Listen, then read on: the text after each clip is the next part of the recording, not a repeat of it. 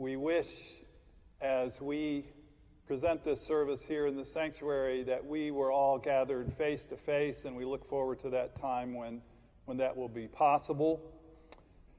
But still, we look forward to this time where we can gather, at least virtually, and think together about some of the most important things in our lives, our faith and our values and our relationships with each other.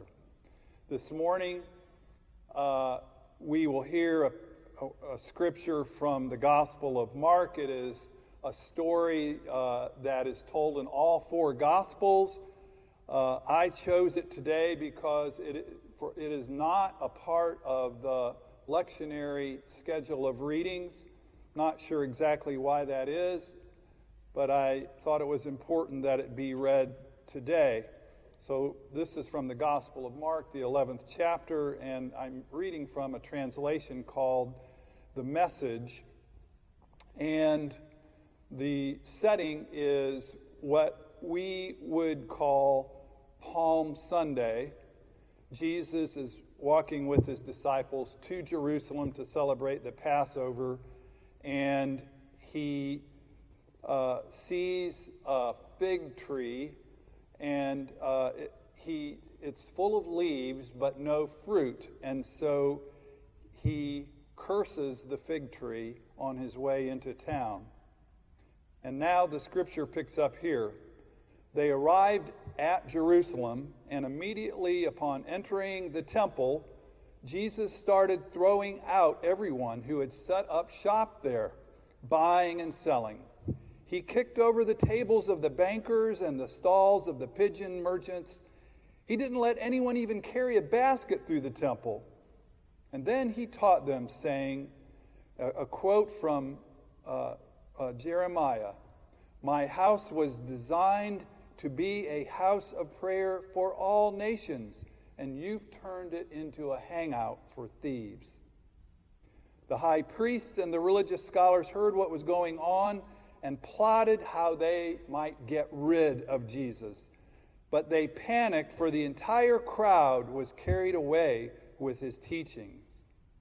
And when it became evening, Jesus and his disciples left the city.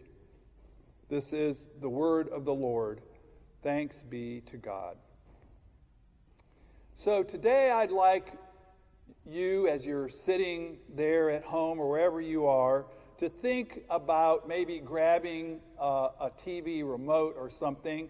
And I don't know, maybe at your house there's always a contest about who gets to hold it. So think about who is going to hold the remote today, because that's going to be our time machine. I want to take us in a time machine to different places in time. So if you have the remote, I want you to just pretend that you are taking us back to 1965. 1965. I want to bring our attention to a person who was one of the finest observers of American society at that time. His name was Howard Thurman. He was an African-American pastor and teacher and mystic and ethicist. He wrote many books, among them a book called The Luminous Darkness. And in 1965, that was 2 years after I had moved from up north down here to Jacksonville. It was 11 years after a Supreme Court decision had shaken the foundations of our society. And it was 5 years after a notorious Saturday event in downtown Jacksonville.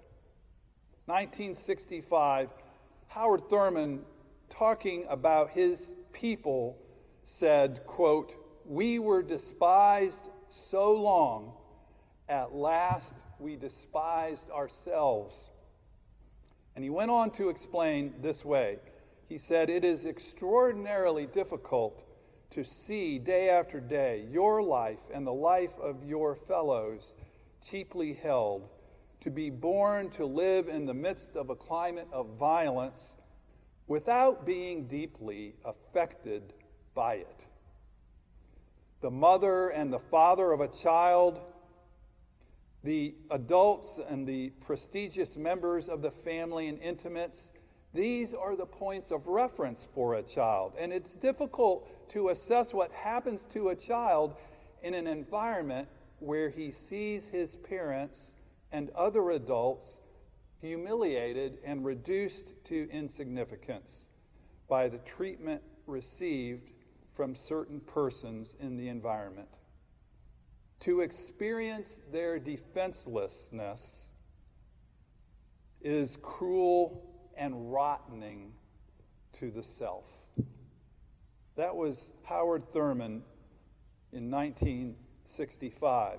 Now take the time machine back, way back to 63 BC, during the Roman Empire, and the Emperor Pompey lays siege to Jerusalem and eventually conquers the city, ending Israel's independence, shattering its economy, making it a vassal state, dismembering its own kingdom.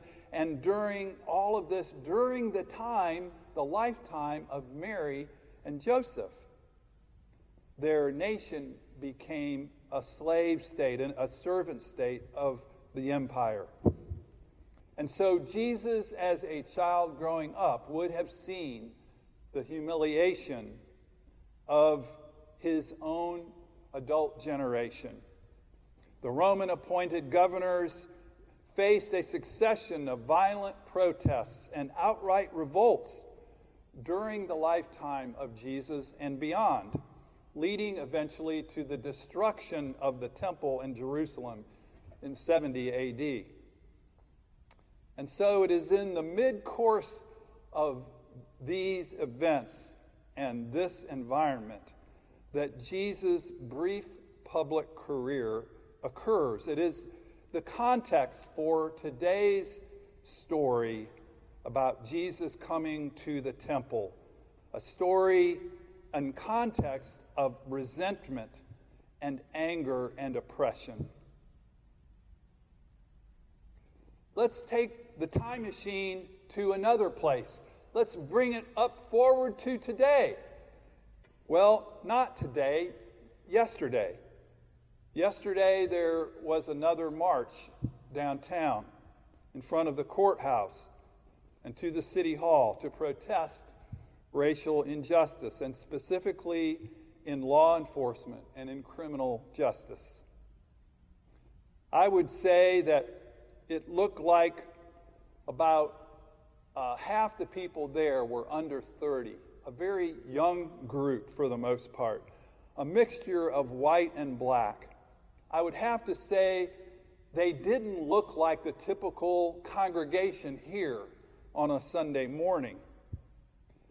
But in other ways, they had some important things in common with you and I. For one thing, 95% of them wore masks. They're concerned about public safety and health. Like us, they want peace, and they were peaceful in their demonstration. And they want meaningful change, as I'm sure we all do. Most of the speakers spoke using Christian faith language and symbols. It was very interesting that as they shouted about their anger and their sense of injustice, they also shouted out their hope and their faith in a future that is held by God. He's got the whole world in his hands. I'm not implying that this crowd of 20-year-olds and teenagers and 30-year-olds, that they were deeply grounded in church, that they have strong ties to a congregation. No, in fact, I rather doubt that. But I do think that if we were to ask them to give a name to their crowd, they might well call themselves a movement for justice and reconciliation. So let's take the time machine back to 30 AD. I would suspect, wouldn't you, that sometimes Jesus got frustrated, maybe even angry, for a number of reasons. Perhaps during that time when he was asked to go to the house where a little girl was very sick, and he was asked to come and help and heal her, and on the way she died, and Jesus said to them, "Don't give up hope. Still believe, I'm still on the way." And those who were mourning started to derisively laugh at him. And he told them, "Just get out of here. I only want the parents in the room."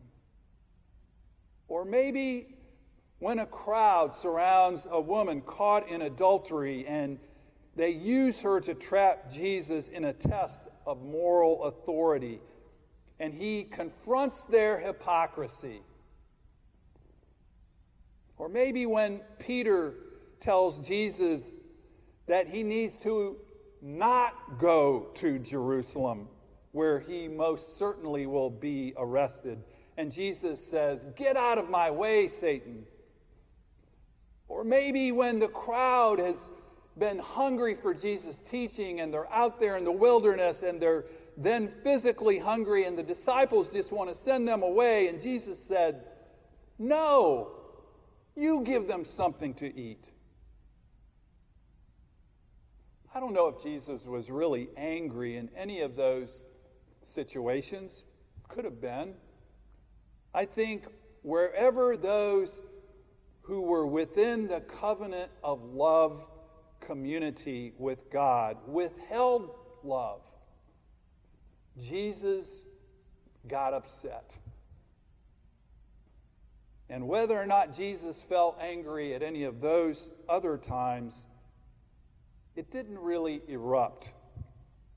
But here, at Passover in Jerusalem, something set him off. He curses a fig tree for not bearing fruit, even though he knew it wasn't the season for bearing fruit. Because he was really talking about the nation, the people of Israel, not bearing the fruit of the covenant of love that they were given.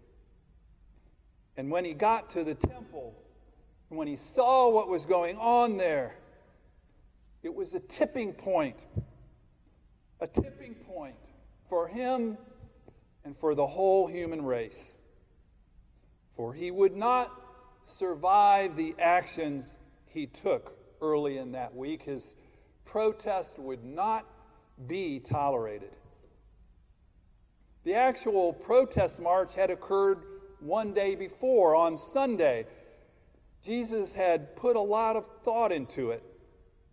He decided he would use a donkey as a prop and to ride that donkey into the city to demonstrate that God's intentions for the world would not and could not be accomplished by human violence and coercion, by the force of threat in any of its manifestations.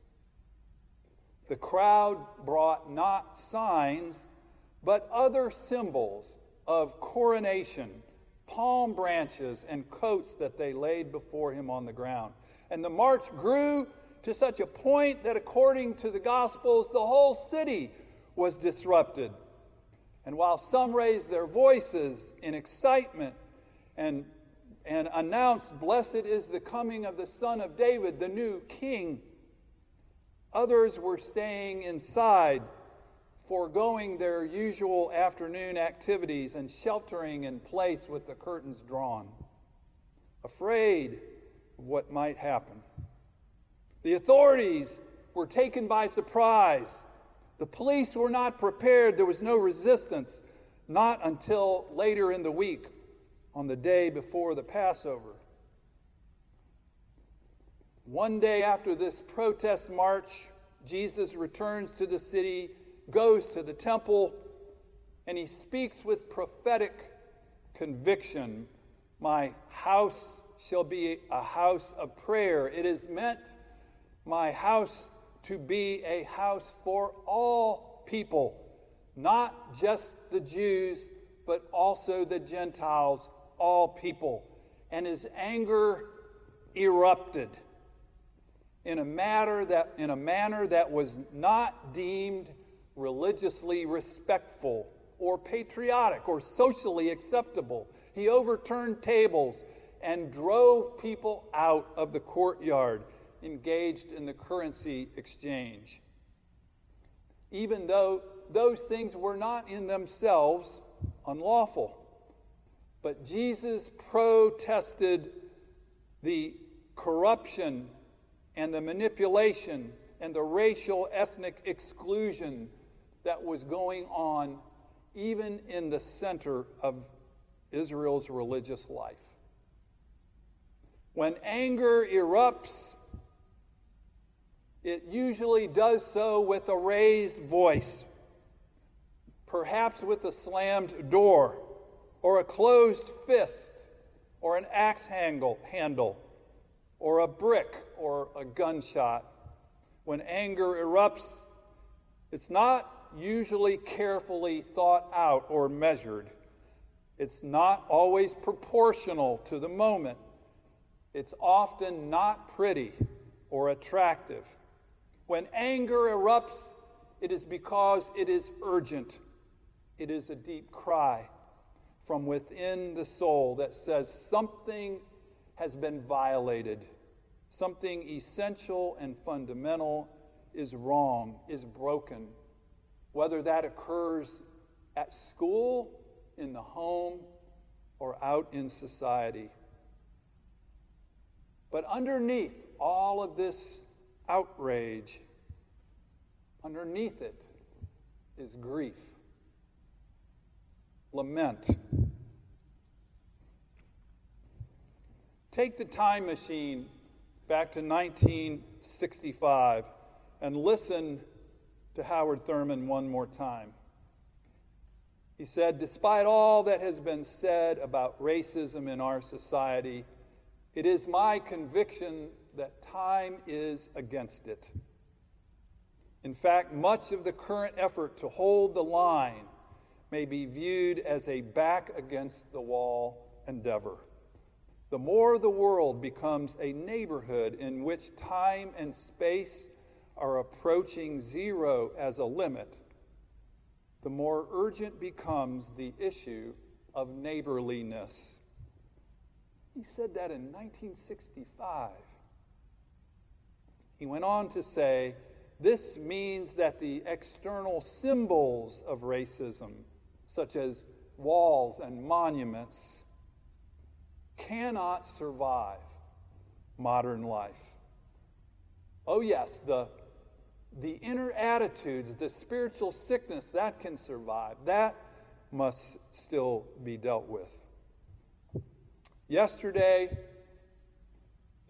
my heart was full of pain for the black mothers and fathers in community who had lost some of their own.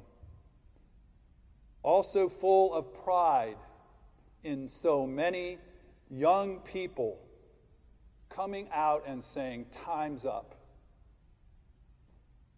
And also longing for that crowd to discover how their movement, our movement, can have the necessary spiritual resources to sustain it for the long term.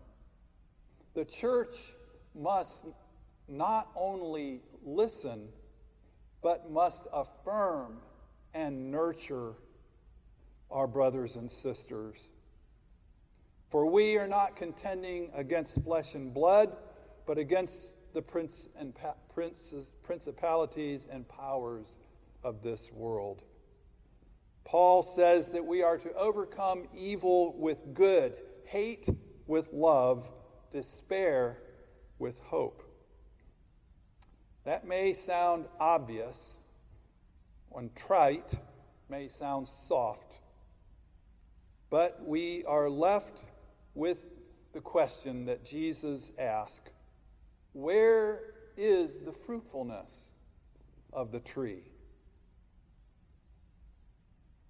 May God bless us all with his love and joy, even as we lament. Amen.